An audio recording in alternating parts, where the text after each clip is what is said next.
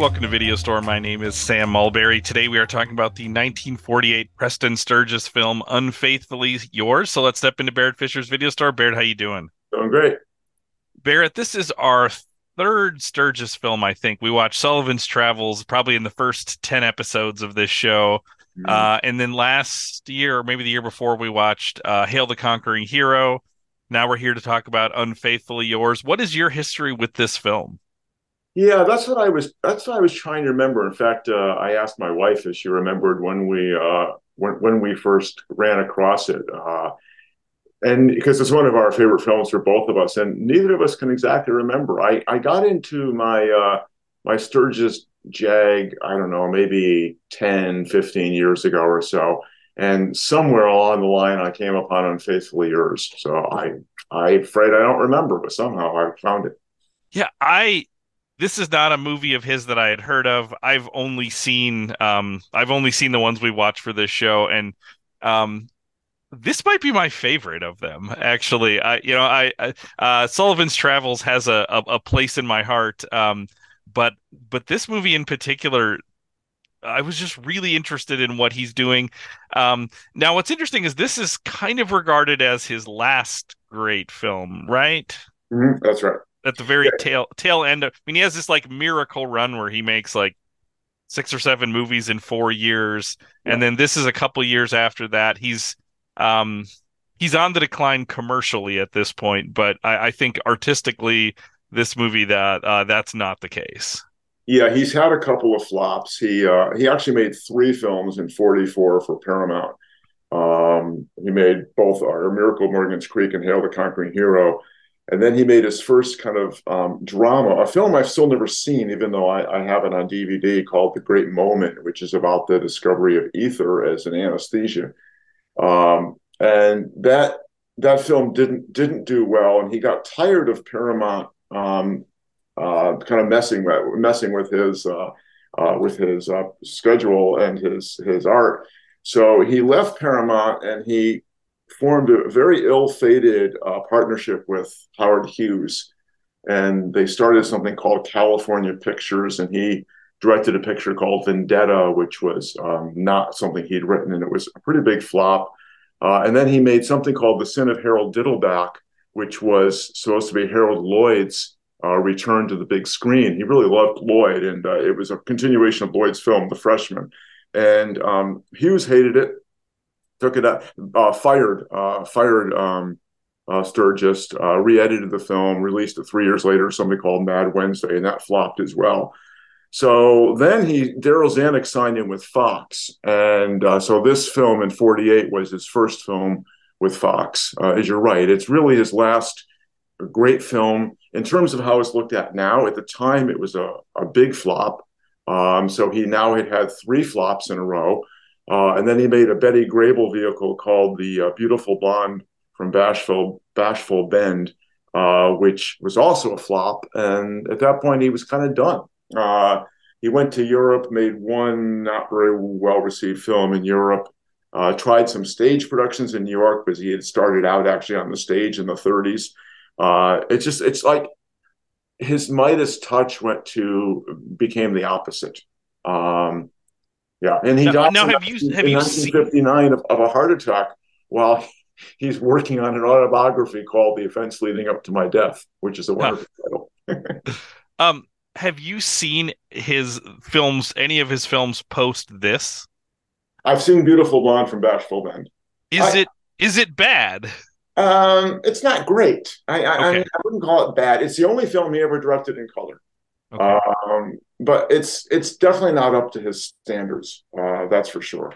Because that's what I was curious about. Because sometimes people lose the Midas touch commercially, but if you look at what they're doing, it's like, well, this is still pretty good. Because, like, for example, this film, as you said, was not successful commercially, not really successful. Kind of mixed critically, I think, at the time. Yeah, yeah. And now it's regarded as it's pretty highly regarded now. But it's interesting to that if even like the quality sort of disappears, or like at least the peak of the quality disappears. Well, what's interesting, Sam, is, and I didn't know this until recently, he actually wrote the first draft of the script in the '30s. So the film actually originates from when he was really at his peak because he made his reputation as a screenwriter. In fact, he was the first screenwriter to make the transition from writing to directing. And he paved the way for Billy Wilder and John Huston, who followed him. And then at one point, he was the only American who was both a writer, producer, and director, along with Rene Clair in France and one other person whose name's not coming to me. So in a sense, you could argue that this is more of a product of the 30s than it is a product of the 40s. Which is interesting because when people try to figure out the genre for this film, and that's one reason why they think it flopped at the box office, because people didn't really know what they were going into and they didn't quite know how to market it. Some people have suggested, well, it's kind of a parody of film noir because 1948 is sort of the high watermark of film noir.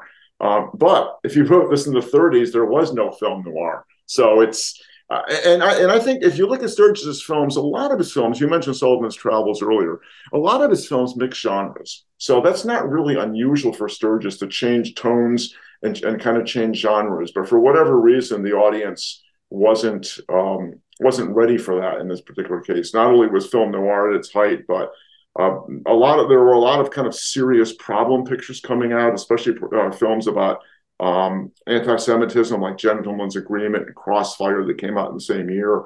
And I think audiences just didn't know what they were getting into, and it had been a number of years since Sturgis have had a hit.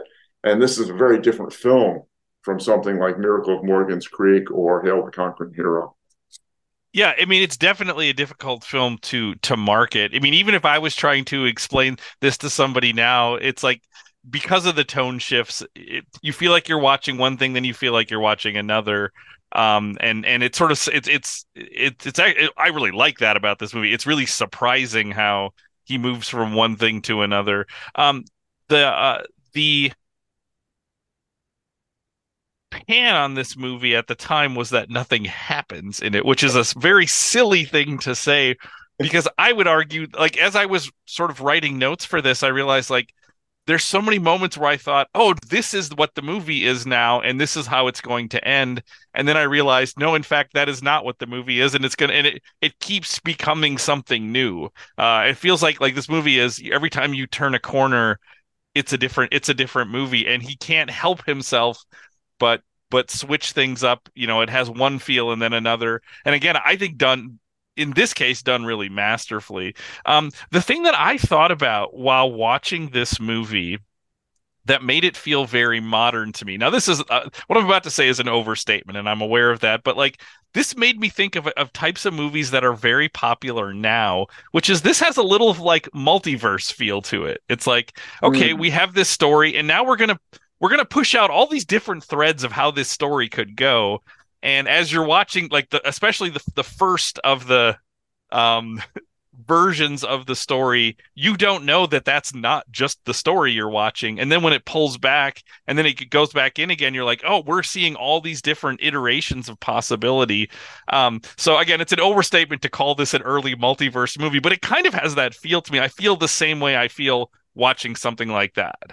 Yes, and evidently, even though Sturgis tries to signal to the audience what's going on, the camera drills in on Sir Alfred's left eye, which is something that Hitchcock picks up on in Vertigo, actually.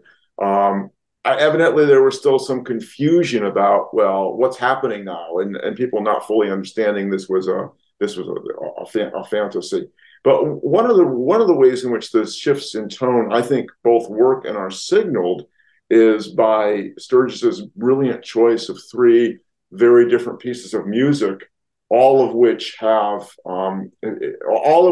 to do with various takes, both in the music itself, if you look at what the music originally is about, and in the way the scenarios or the prospects, as some critics call it, are played out. You get very different perspectives on what he's trying to say about love and Sir Alfred's feelings about Daphne. So I think that's one of the ways and one of the reasons in which the tonal shifts really work, because he gives you the very Hollywood music to go with those shifts, and very deliberately chosen music.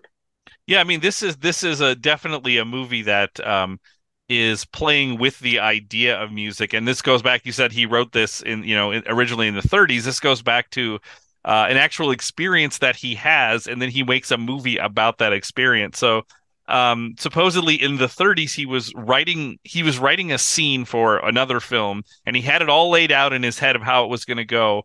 And he was sitting writing it, and it didn't play out the way he thought. And then he realized in another room there was a radio on playing a classical music concert, and he realized that music had sort of infected his brain and shaped it in a particular direction, a particular tone, and he started writing that way.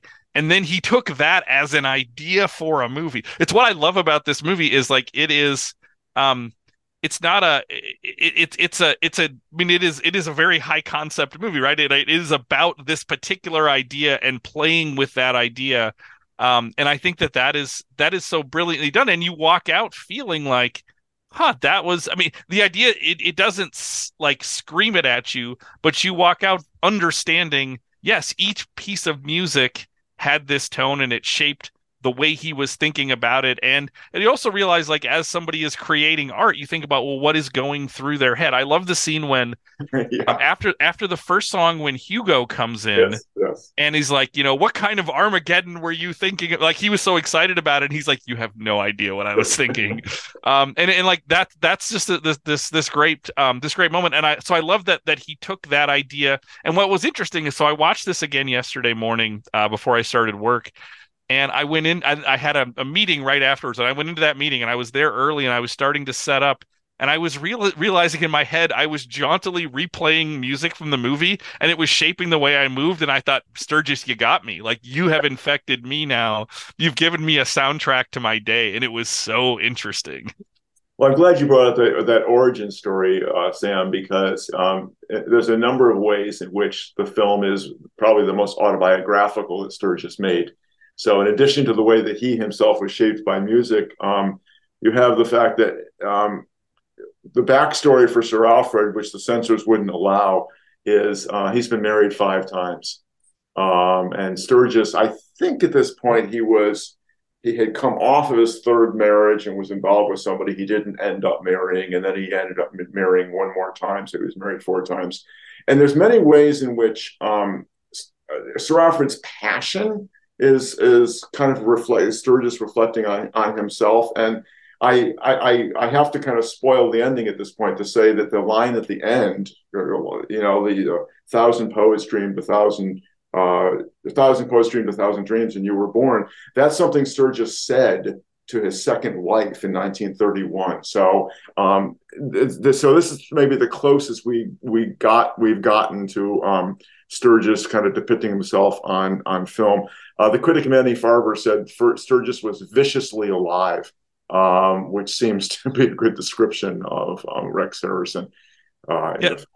Yeah, there's a great extra on the Criterion channel, interviewing one of his wives. I'm not sure which one it is. I don't know if you. It's Sandy, his last wife. Okay, and she talks about this line, and she said, yes, he used this on his first wife and probably on his third and fourth and me. And she said it's a good line, It's a great line. So when she saw it in the movie, she's like, oh yes, like, I have heard this line before. It's yeah. And as long as we're talking about appreciation for Sturgis, I just have to mention a random fact that a couple of years ago, Quentin Tarantino did a list of 11 favorite films. I don't know what the criterion was. It was just favorite films, and "Unfaithfully Yours" appears on that list at number 9. And that actually fits if I think about certain things that Tarantino does, playing with story, with sequence, with Mm-hmm. time a little bit. It's like, yeah, this fits into that. This is exploring what a movie can do. And Tarantino likes to do that. So here's the other thing I find interesting. So this movie has this idea of how music can kind of infect is maybe not the right word, but that's what word I'll use. Kind of infect your mind and shape your moods, right? But Mm-hmm. what's interesting is this movie is also about how an idea can infect your mind and get Yes. planted. Because what's interesting is at the start of the movie, Sir Alfred is so decidedly not a jealous husband. We Mm-hmm. see the big box of flowers come, and he even says like, "Oh, this is probably from a former lover who still is infatuated with her, and every year he sends her." And he's not upset about it. He's like, "Isn't that a delightful story? Like, this is not a jealous husband." No. But when he talks with August, and August, talks about, there's the great scene where he keeps repeating, "You told me to look after your wife or keep an eye on your wife," Keep an eye on and your and and at first he totally rejects that, but then people keep presenting this to him. So by the third time, that idea has planted its seed in his head, and it then shapes everything. So in the same way music can do that, ideas can sort of infect the mind, because Alfred becomes a different person almost, because this one idea, this one like seed of an idea has like burrowed into his head, and then this shapes him. And it's not until the very end that Daphne sort of plucks that seed out, and he becomes the person he was at the beginning. Well, Sam, often on this podcast, I revert to Shakespearean parallels, and this is Sturgis's Othello, because that's exactly the way you described it. That when you look at the Shakespeare play, it's the same thing. This is not a jealous man, and then Iago keeps planting the seed, and August it almost serves the Iago-like function in that scene. So if I were pairing this with another movie, I'd probably pick Orson Welles' Othello to go along with it. Oh, that would be really interesting. That's interesting to think about. So what I loved about this movie is that it has a very clear, and I'm not sure if I think it's a complicated structure or a very simple Yeah. structure, but it's definitely a very loaded structure. Like there are three distinct parts to this movie, and then within those parts there are parts within the parts. Like, but you can sort of see the construction of it, which I find really interesting. Like it is very clear. I'm not somebody who picks up on like, oh, this is a three act structure, or this is, but like Mm, this movie, it's like I can feel Sturgis's brain a little bit saying like, this mm, is this. Now this is a distinctly different thing, and within that we're going to have these pieces, and then this is another. And part of that is the tone shift mm. that there are basically maybe five different movies within this movie, like in Yes. terms of tonally, right? So part one is the pre-concert movie, which is in some ways what I think of when I think of Preston Sturges, because it's the most like talky, funny. It reminds me of the opening scene of Sullivan's Travels, when you have Okay. Sullivan talking to the movie producers, and they're talking over each other. Everybody's so unbelievably smart and funny, and there are sort of jokes just pounding through it, right? So you get this sort of this very verbal comedy. It also, in that first section, every character in the movie is introduced by then. Hmm. Before we get to the concert, we have met everybody, and he's gone out of his way to seed characters, right? Like I love Sweeney and the Tailor, like that we get that, and then that they show up they show up at the concert, and they become a running bit throughout that concert. And this is also again where that seed of infidelity is planted. But what's great about that first chunk is, although it is this very verbal Preston Sturgesy rapid fire comedy, he still punctuates that with the uh, orchestra rehearsal, which Mm. is not. I mean, there's only one joke in there, and it's maybe a joke, and that Yes. is the cymbals, right? When he goes and gets the bigger cymbals, but like, but even that's like not that much of a joke. It is, but so it is just sort of like Sturgis is a lover of this type of music, and in fact, I'm gonna put this in here, and we're gonna take this seriously for a little bit. Yeah, I And yeah, absolutely, Sammy. I love that because that scene unfolds and you realize, oh, he just wants us to listen to the music without Sir Alfred's interpretation. He did, I mean, and in a sense, what he wants us to do is he wants us to be the music lover that Sir Alfred is before he turns into the man who is inspired by the music to murder his thoughts. And so I really love it. It's also like um, any good comedy works with contrasts. So it's almost like, okay, let's let the audience relax a little bit before, and we'll have a little bit of humor in there with the symbols. But by and large, let's just remember this is real music, which is really meant to be enjoyed, not meant to be twisted or used in the way that we're going to see Sir Alfred use it. I mean, in this first part, there are some different cases to be made about what music's about. Like this is sort of looking at it like a serious art form. Like this might as well be a scene from Tar, right? Yeah, Like yeah, right. so I thought a lot about Tar watching this movie. Hmm, hmm. But then you also get, I love the scene earlier when, um, uh, Sir Alfred is like, we shouldn't take music too seriously. This Right, should right. be enjoyed with a sandwich in one hand and a bucket of beers in the other. And I think he like genuinely kind of means that, you know, like it is both this and that. Like let's take this very seriously, but also let's not take everything like that so seriously. Well, he also tells Sweeney, right, that one of the reasons he's disappointed that Sweeney is a detective is because he thinks music has a moral and antiseptic effect. So Right. even though he says the one time it's for pleasure, he also says on the other hand that it's a classic argument for art as in some way ennobling. And of course, Yes. he then proves the very opposite of his thesis with his various Yes. fantasies. So music I, is kind of playing a lot of different roles here in his view. yeah, I also love how that line is preceded by "I am bitterly disappointed to find that you are a music lover." That is Um, I'll say right now, Sam, that is one of my two favorite scenes in the film. And my two favorite scenes are very different scenes. That one I love because of what's going on verbally, and the other scene I love because what's going on physically. Yeah. So to the point of like tonal shifts in this. So this first section is punctuated by that music rehearsal, but he also throws in an absolutely ridiculous slapstick scene where the fire breaks out. Oh yeah, And yeah. it's like all of a sudden we're watching a different movie and everybody is silly. You have those people with those little misters trying to put Yeah. out this big fire, and then you have people who can't control the fire hoses. And it's like that it's like this feels like Sturgis just saying like I can't help myself. I'm gonna put this in too. Well, Which I love in this movie. that's also Sturgis being Sturgis was a lover of silent film. And that's also Sturgis. I mean, it's almost like you're watching the Keystone Cops or even the Three Stooges, and he just loves that kind of stuff. And I mean, Sturgis to me, my love of Sturgis is similar to my love of Monty Python because they both of those both explore humor from the lowest brow to the highest, and you get that whole range in a Sturgis film. So you can luxuriate and this is one of his cleverest scripts. So you can luxuriate in the language, but then at the same time you can just laugh out loud at the pratfalls and the slapstick.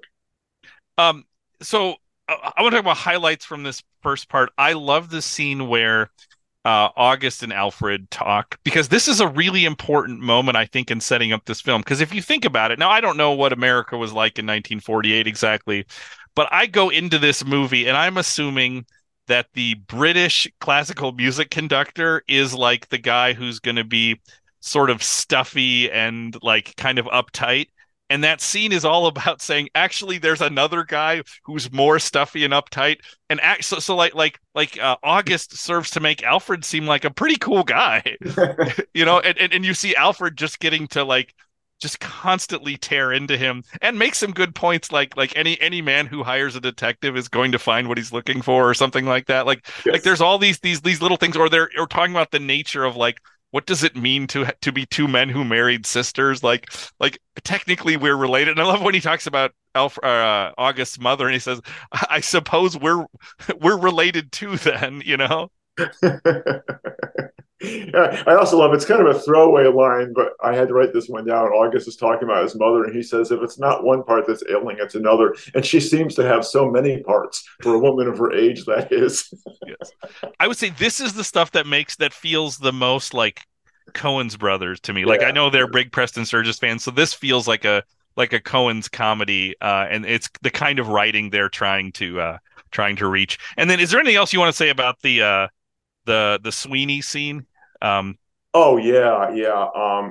Again, what I love the fact when Sweeney is responding to Sir Alfred being angry at him, right? And he says, "I don't know why you're sore at me." He says, "I suppose it was me that went down to 3406 in the middle of the night wearing only a negligee and stayed for 38 minutes. I suppose that's the part that bothered you." it usually is. And I just think Edgar Kennedy in this scene is amazing. I just love his he's got such an expressive face, and his the other thing that's great about the scene is the timing is really exquisite. And the other thing I have to say, Sam, is that one of the sources of verbal humor in this film is a series of malapropisms. And one of the really interesting malapropism in the scene is that Sir Alfred insists on calling him a footpad rather than a flat foot. And of course, a footpad is a highwayman, is a robber. And then when Sweeney tries to correct him, he says, "No, no, no, I mean footpad." And then you really don't know at this point. Does Sir Alfred? Because I think flatfoot is an Americanism. Does Sir Alfred really not know the difference between flatfoot or footpad? Is he really trying to insult him? And there's other moments of verbal confusion by Sir Alfred. In that conversation with August, he talks about how he doesn't want a detective sluicing after his wife rather than sleuthing. Um, and then at the end, he says that Daphne has come from Porthole, Michigan, rather than Port Hall. And then somebody, I forget who this is, I just wrote it down. Somebody says debut rather than debut. Um, That's the Sweeney. Yeah, he says I saw your debut. Yes. Was that Sweeney? Yeah. Yeah. Okay. And then the fire captain says, are you the party that started this conflagration? And of course, the best malapropism is Daphne claiming that her father played Russian roulette rather than Russian bank all the time. So I Okay, just, that's my favorite joke in the movie because it's extended when he says, "Have you ever heard of Russian roulette?" And she said, "Yes, I played it all the time with my father." And he says, "I doubt you played it all the time with your father." and then he says, I wish he'd played it constantly, right? Yes. So anyway, that to me, those are the grace notes in this film that I really love because it's all about verbal infelicity, and it's just as funny as when they're verbally felicitous. Well, and there's another thing that happens in this movie a couple of times, and I can think of one that comes from the Sweeney conversation. And it's something the Coens do too. They do this in Lebowski a lot, where somebody will say a phrase, and then Mm-hmm. later on, somebody else will say that same phrase that they heard. So Sweeney says, youth is for the youth for youth. Yes, yeah, And then in the scene where he is forgiving her and writing the check, he says youth for youth and beauty for beauty. So and I there's probably more moments in that where that happens, which I find so interesting because that is actually how language works a little bit. yeah. Like you hear a phrase used and you somehow connect to that, and then you start to use that phrase, but it's in sometimes a different context or the same context but with different people. So that stuff fascinates me when you see that in a script, and the Coens do it, and definitely Sturgis does it. One of the little verbal thing that they do, and this gets back to the fire chief. When the fire chief is knocking on the door, Sir Alfred says, "I'll be just a minute, Colonel," and then a few minutes later says, "Just a minute, General." And then you have when Daphne calls Barbara and she says, "Well, I'll check on Casanova." And then she opens the door and she says, "Well, Sitting Bull is in there counting his money." And then Daphne at one point says that Sir Alfred is like a bear with a sore paw. Then she says he's like a crocodile with a toothache. So you get all these wonderful little, again, they're like these little throwaway lines, but they're these, it just, you live in this world of this verbal wittiness that just makes it kind of come alive. Okay, there's one more thing with the fire captain where he calls him or colonel and then general.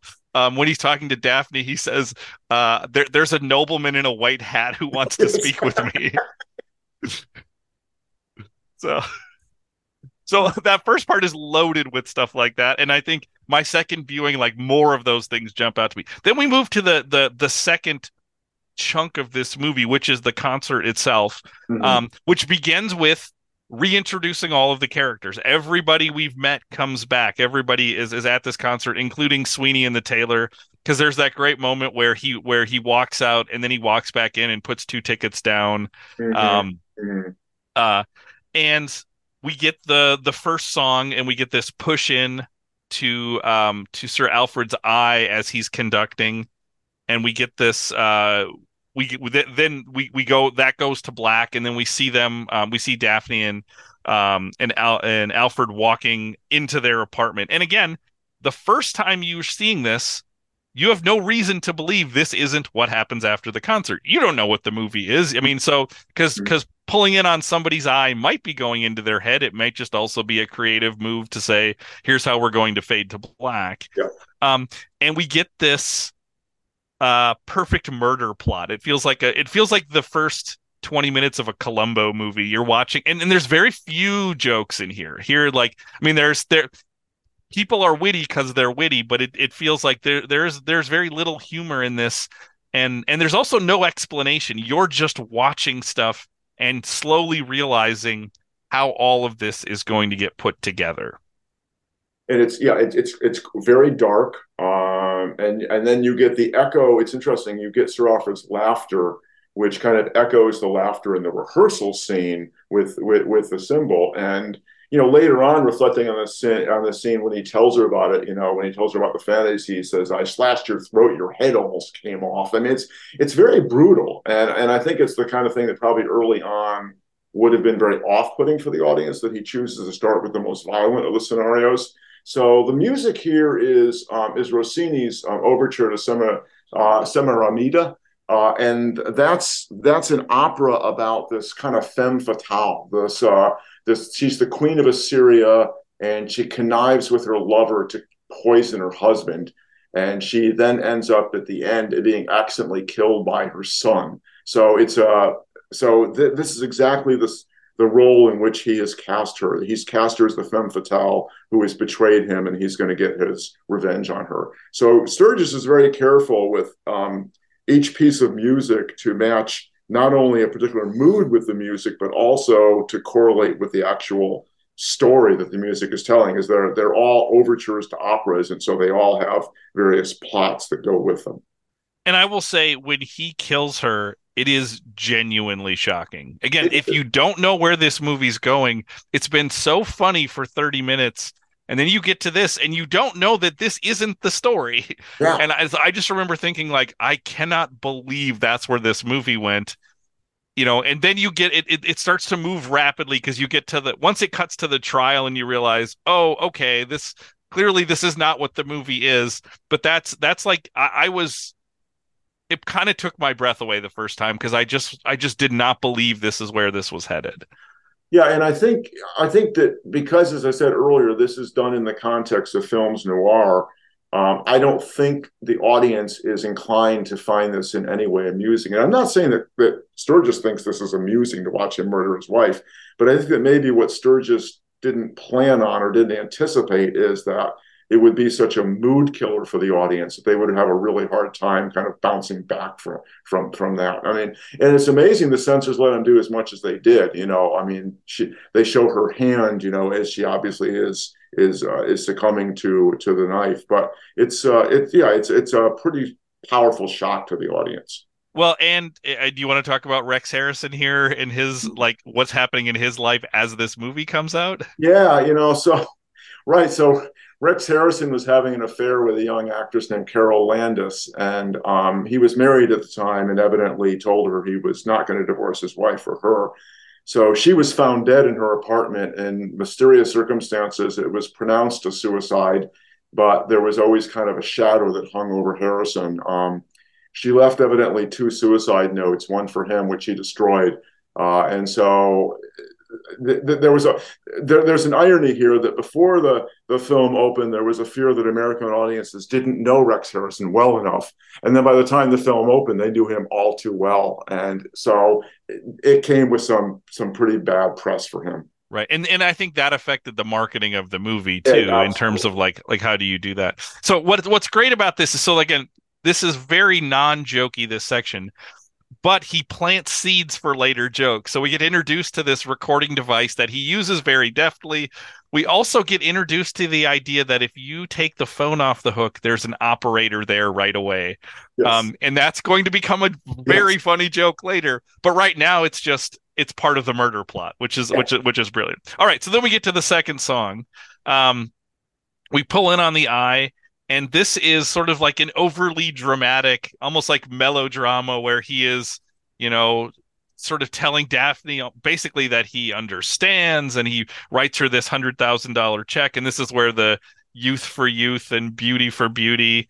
Um, and what I like about this is that after this scene, so Hugo visits after the first song backstage. Daphne and Tony visit after the second song, and his comment they love the song, and his comment is, personally, I thought every emotion was tremendously exaggerated.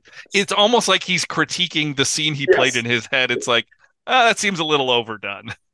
Yeah, and this is Wagner. This is a Tannhäuser, and the story here is the poet Tannhäuser has spent a year in the court of Venus enjoying carnal pleasures, and then he emerges and decides to renounce those carnal pleasures for higher love. So it's a scene of renunciation. And so that fits in very beautifully with Sir Alfred saying, it's all my fault. I'm going to take it all on myself. He's going to renounce his love for her and be magnanimous. And so again, both the music itself and the story beautifully match the fantasy. And then we get to song three, which is where he is sort of actively confronting Daphne and Tony. And here's where we get the Russian roulette. So here is him admitting, or not admitting, but like exposing what has happened. Um, and he even says, I have every card to play. I'm the one who has every card to play, and the unwritten laws are on my side. So like this is him taking control of this moment. And he challenges Tony basically to a kind of duel, right, of Russian roulette, and Tony won't do it, so he does it, and then he ends up shooting himself. He loses the game of Russian roulette, and it's sort of this dramatic, uh, kind of sacrificial death sort of thing. And then this is so this and so that's the third sort of version of how this story plays out. What I love, and you alluded to this earlier, Sam. What I love is that in this fantasy, he mentions the other fantasies. Yes. So it's like you've had a dream, and then you're talking about your dream within another dream. This is probably the most important piece of music because it's Tchaikovsky, and it's Francesca. It's the story. It's music about Francesca de Rimini. It's based on the fifth canto 5 of Inferno, and this is the second level of hell, and it's reserved for the lustful. Mm. So this is the piece they're playing in the opening credits, actually. And of course, what happens in the circle of the lustful is they are, and this is why this is so heavily with strings, is they are blown about by the winds of passion, and that's what the strings are intended to suggest. And so, just as when he's talking to Daphne and Tony, the notion that she couldn't help herself. They couldn't help themselves. They were just taken over by love. That's exactly the argument that Francesca makes in Dante's text. I basically am a victim of circumstances. This love is too powerful for me to resist, and so that's exactly what's playing out in this scene as well. So then after this song, we see Alfred leave, and we go to the third part of the movie, which I was utterly unprepared for. Because this becomes functionally a silent movie for about 20 minutes, I think. Like, it's a long stretch of hilarious slapstick of him trying to, like, now he's trying to execute one of these plans, right? So he's going to execute the frame murder plan. But we see everything that could possibly go wrong because um in the visions that he has, or the dreams that he has, he's the perfect version of himself, right? He's seeing it through his perfect point of view, his perfect plans. But then in reality, there's things like he can't find the recorder, and he walks into rooms and he stumbles over things. One of the little details that I love about this is he has a cold, Yes. which is perfect, because whenever you think about an idealized version of yourself, you Yeah. never think about things like that. You never imagine, like, oh, I have if I'm not feeling well, how does that affect Mhm. what I'm doing and things like this. So we see him destroy this room. I mean, there's a degree to which, and here's a weird statement, a weird connection, is it makes me think of Rashomon a little bit, where it's like the Mhm. first in part two of the movie, when he's having these visions, he's imagining him as the best version of himself and every way this plays out. And then now we're seeing, here's the reality of this guy. He's a mess. Mhm. And the seed of doubt in his head has made him a mess, both internally and externally, and made his home a mess. He talks about an Englishman's home is his castle, and she says, "Well, you did a good job of destroying your castle." And of course, the irony that the first thing he finds that he thinks is the recording device is, of course, a roulette wheel. So we Hmm. get that reference to roulette. So yeah, this is my other favorite scene in the film, Sam. And as I said, I have the scene with Sweeney, which is my favorite verbally. This is my favorite because of the physical comedy. I really am quite astonished by Harrison's facility as a physical comedian. I mean, the number of things that go wrong that he executes in terms of falling through the chair and stumbling and continually taking the phone off the hook. So as you mentioned earlier, number please, and you've got that going on. But also, to me, this is, first of all, I think this is a film that hardly ages badly at all. Even though it's made in 1948, there really isn't much you need to adjust yourself to understand. But I think especially this effort to follow these directions and these statements like so simple it operates itself, and even Yes. a child, right? And how many of us have open directions to put things together? I can still remember, it wasn't an electronic device, but I still remember trying to put together my son's crib, the first for our first child, and had these diagrams and this crib, and it didn't seem like any of these things actually went together. So this to me is one of the funniest 10 or 20 minutes in all of Hollywood film, and it makes me laugh every time, even though I know exactly what's going to happen. Well, and I think part of it too is it is the tone shift. The only thing in the movie that prepares you for this is that little scene with the fire where it's like, Yeah, oh, yeah. this movie could become this. And then he's like, what if it was only that? And because he's alone, it's basically silent. Now, another thing that he does in this movie is he plays a lot with not only music but sound. There's a Yeah. lot of exaggerated sounds. Um, Sandwich, the gloves. yeah, yeah. Yeah. Or earlier on, and when they're in the restaurant and August is unzipping his wallet, Oh, it's the yeah. loudest zip. So and there's a point where when he goes up to the sandwich and he pokes the sandwich and there's this like silly sound that it makes, and so he's planting seeds for saying I can do this. Now I'm going to do this on like a large scale. I thought of Chaplin. I thought of Tati a little. Like there's a little bit of playtime in this too, where um uh it just keeps heightening, like everything keeps heightening and heightening, and there's not an explanation. Like he doesn't need to talk frustratedly about how he can't get these things to operate. I'm going to show you, and I'm going to do the cutaway to the diagram on page 6, which is the most ridiculous engineering schema. Like that's just such a funny scene. And then to have Daphne walk into this, and Daphne's walking in from a different movie, right? Yes. She's walking in Right. from the movie we've been watching, and she doesn't know that the movie has changed.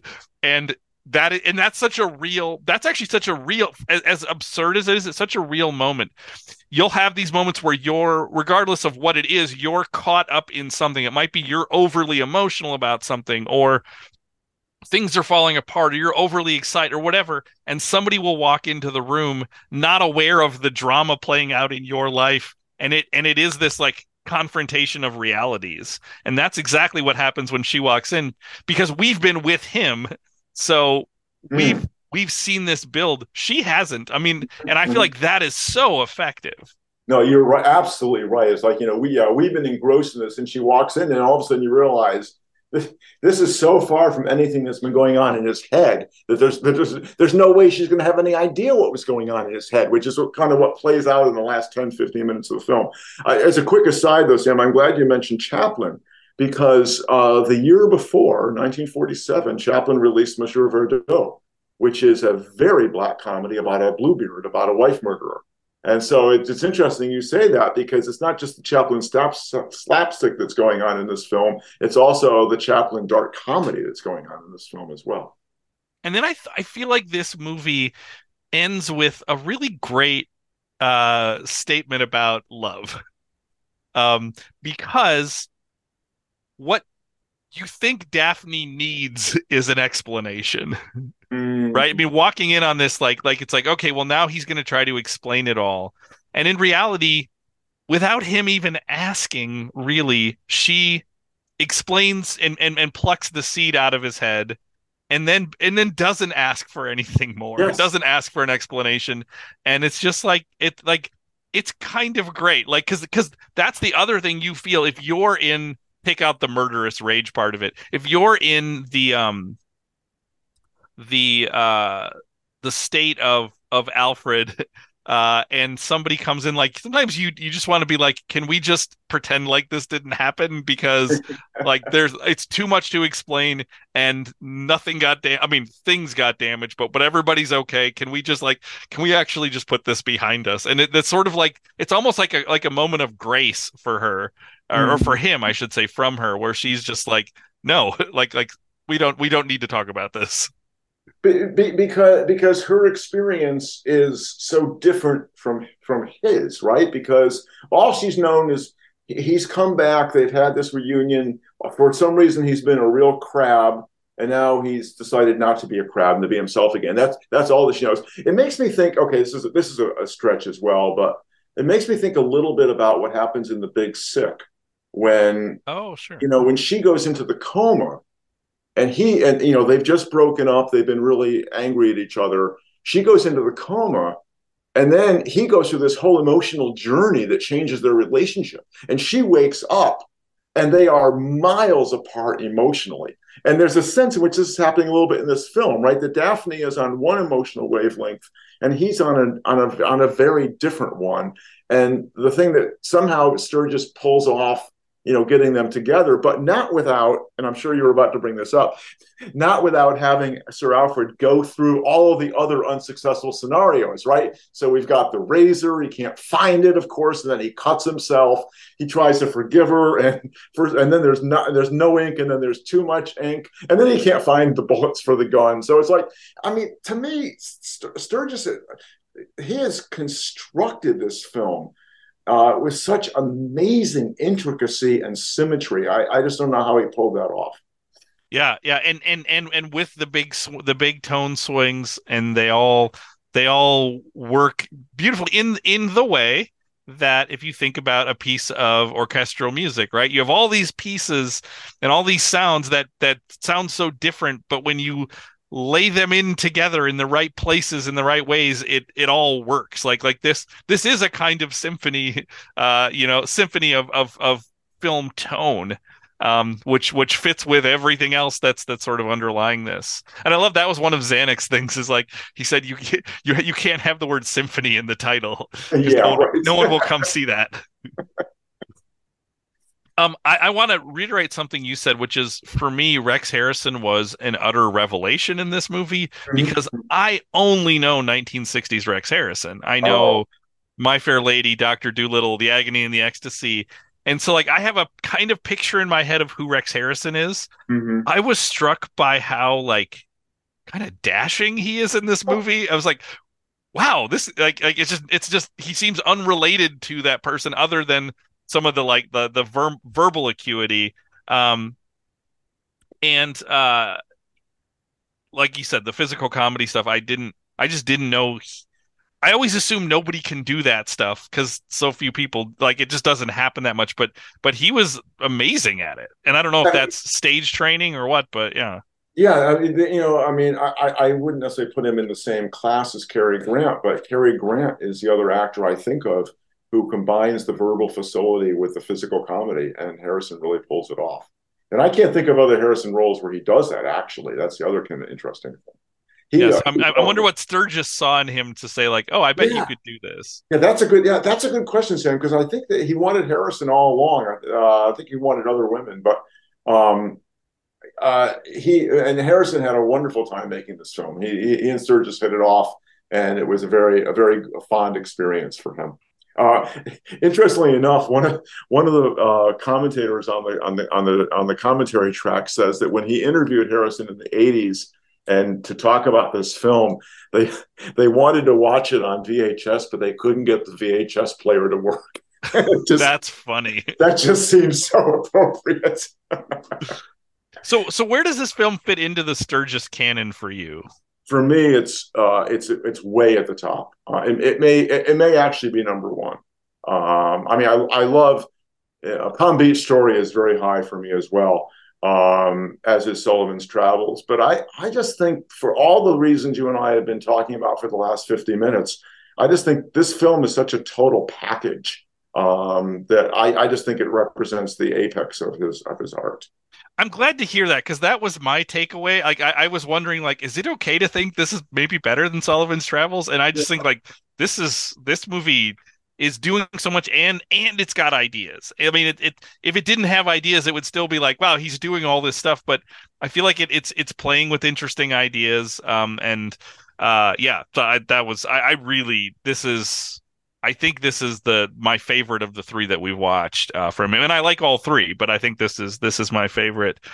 Um, do you have anything else you want to talk about with this Yeah, film? just three quick but unrelated things. One is I want to go back to talking about this as being kind of Sturgis's last great film. At the time that Sturgis made this film, he was the third highest paid man in America. He was making $9,000 a week. And according to one converter that I looked at, that's $115,000 in today's money. Wow. So multiply that by 52, and you got a big number. The film was remade, as you probably know, in 1984 with Dudley Moore. I've never been able to watch it, and I have no intentions of ever watching it. It was also a flop, so maybe there's just something. But I just can't imagine Dudley Moore replacing Rex Harrison, for example. It just doesn't work for me.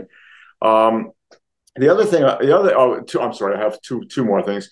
The other one is he gets that famous last line we've already talked about, but her last line is so silly. She says, "I know what it's like to be a great man. That is, I don't really." Yes. The final thing I want to say is that Sturgis is one of the things I also love about Sturgis is he is a great visual filmmaker. We've already talked about slapstick, which he carries off very well, but I love the two contrasting tracking shots in this film. There's the tracking shot when he goes into the restaurant, and Mm. it's very Scorsese like actually. You think about Goodfellas, and the way he stops off at these little stations, he has a quick brandy, he grabs an hors d'oeuvre, he weaves his way so expertly, and he's so at ease and very much the man of the world. And it's like this is kind of Sir Alfred at his best. And then later you get the tracking shot when he goes down to 3406 Hmm. down the hallway of the hotel, and rather than getting classical music, you get the sound of somebody vacuuming. And to me, those contrasts, they're both great shots, but they also set up the fundamental kind of contrast that's going on in the film. So it's another example of how well constructed the film is. Absolutely. I have just one other from the bottom of my notes thing. I was looking up Linda Darnell because I'm like, Yeah. have I seen her before? And we have from My Darling Clementine. I didn't realize that was the same actress. Mm-hmm. And then so that was I think 2 years before this. Yeah. She has a big part in that. Well, Barrett, what do you have for us for next week? Well, I'm glad you brought up Linda Darnell because Linda Darnell was a striking beauty. She made her film debut at the age of 16. She has two films that are considered her best films. This is one of them. The other one is a film she made with Joseph Mankiewicz, and we've previously seen Mankiewicz's All About Eve, called A Letter to Three Wives, which is in the Criterion Linda Darnell collection right now. And well, let me say, when you watch the film, you will see how there are certain structural similarities to Unfaithfully Yours. Is one reason I want to watch it. I want to watch it because it's another good Linda Darnell performance. We really didn't talk at all about how well. We didn't talk at all about her performance in Unfaithfully Yours, where she actually has to be kind of a different person in each Hmm. scenario based on what Sir Alfred is projecting about her. I'm sorry, I have to tell you, I have to say, Sir Alfred is based on Sir Thomas Beecham. His family made their fortune producing laxatives, so that's why he says that they had kept the nation regular since Waterloo, because if they had said laxatives, Sir Thomas Beecham would have sued. But then, of course, by naming him Alfred de Carter, he may be referencing Carter's little liver pills. Anyway, back to Joseph Mankiewicz. He's another guy, as you know, famous for his really witty scripts. So I think it'll be an interesting pairing with this film. Oh, fantastic. I'm very, very excited for that. I'm glad you explained that joke because I didn't get it. I Yeah. was just like, because he said, yeah, because August talked about like the questionable way his family made his money, and I was like, I don't get it, but that's great. That's Yeah, very everybody funny. knew it was Sir Thomas Beecham, but since he didn't say it, he didn't get sued. That's fantastic. Well, Bert, thank you so much for recommending this film. I really love this. If you haven't seen this movie, uh, get Criterion Channel and watch this. It's a delight to watch. Nothing is spoiled by this conversation. It's just it's a crazy funny movie and interesting ideas. So thank you so much for recommending this. Thank you for having this conversation. That is all the time that we have, but we will be back next week to talk about A Letter to Three Wives in the Video Store.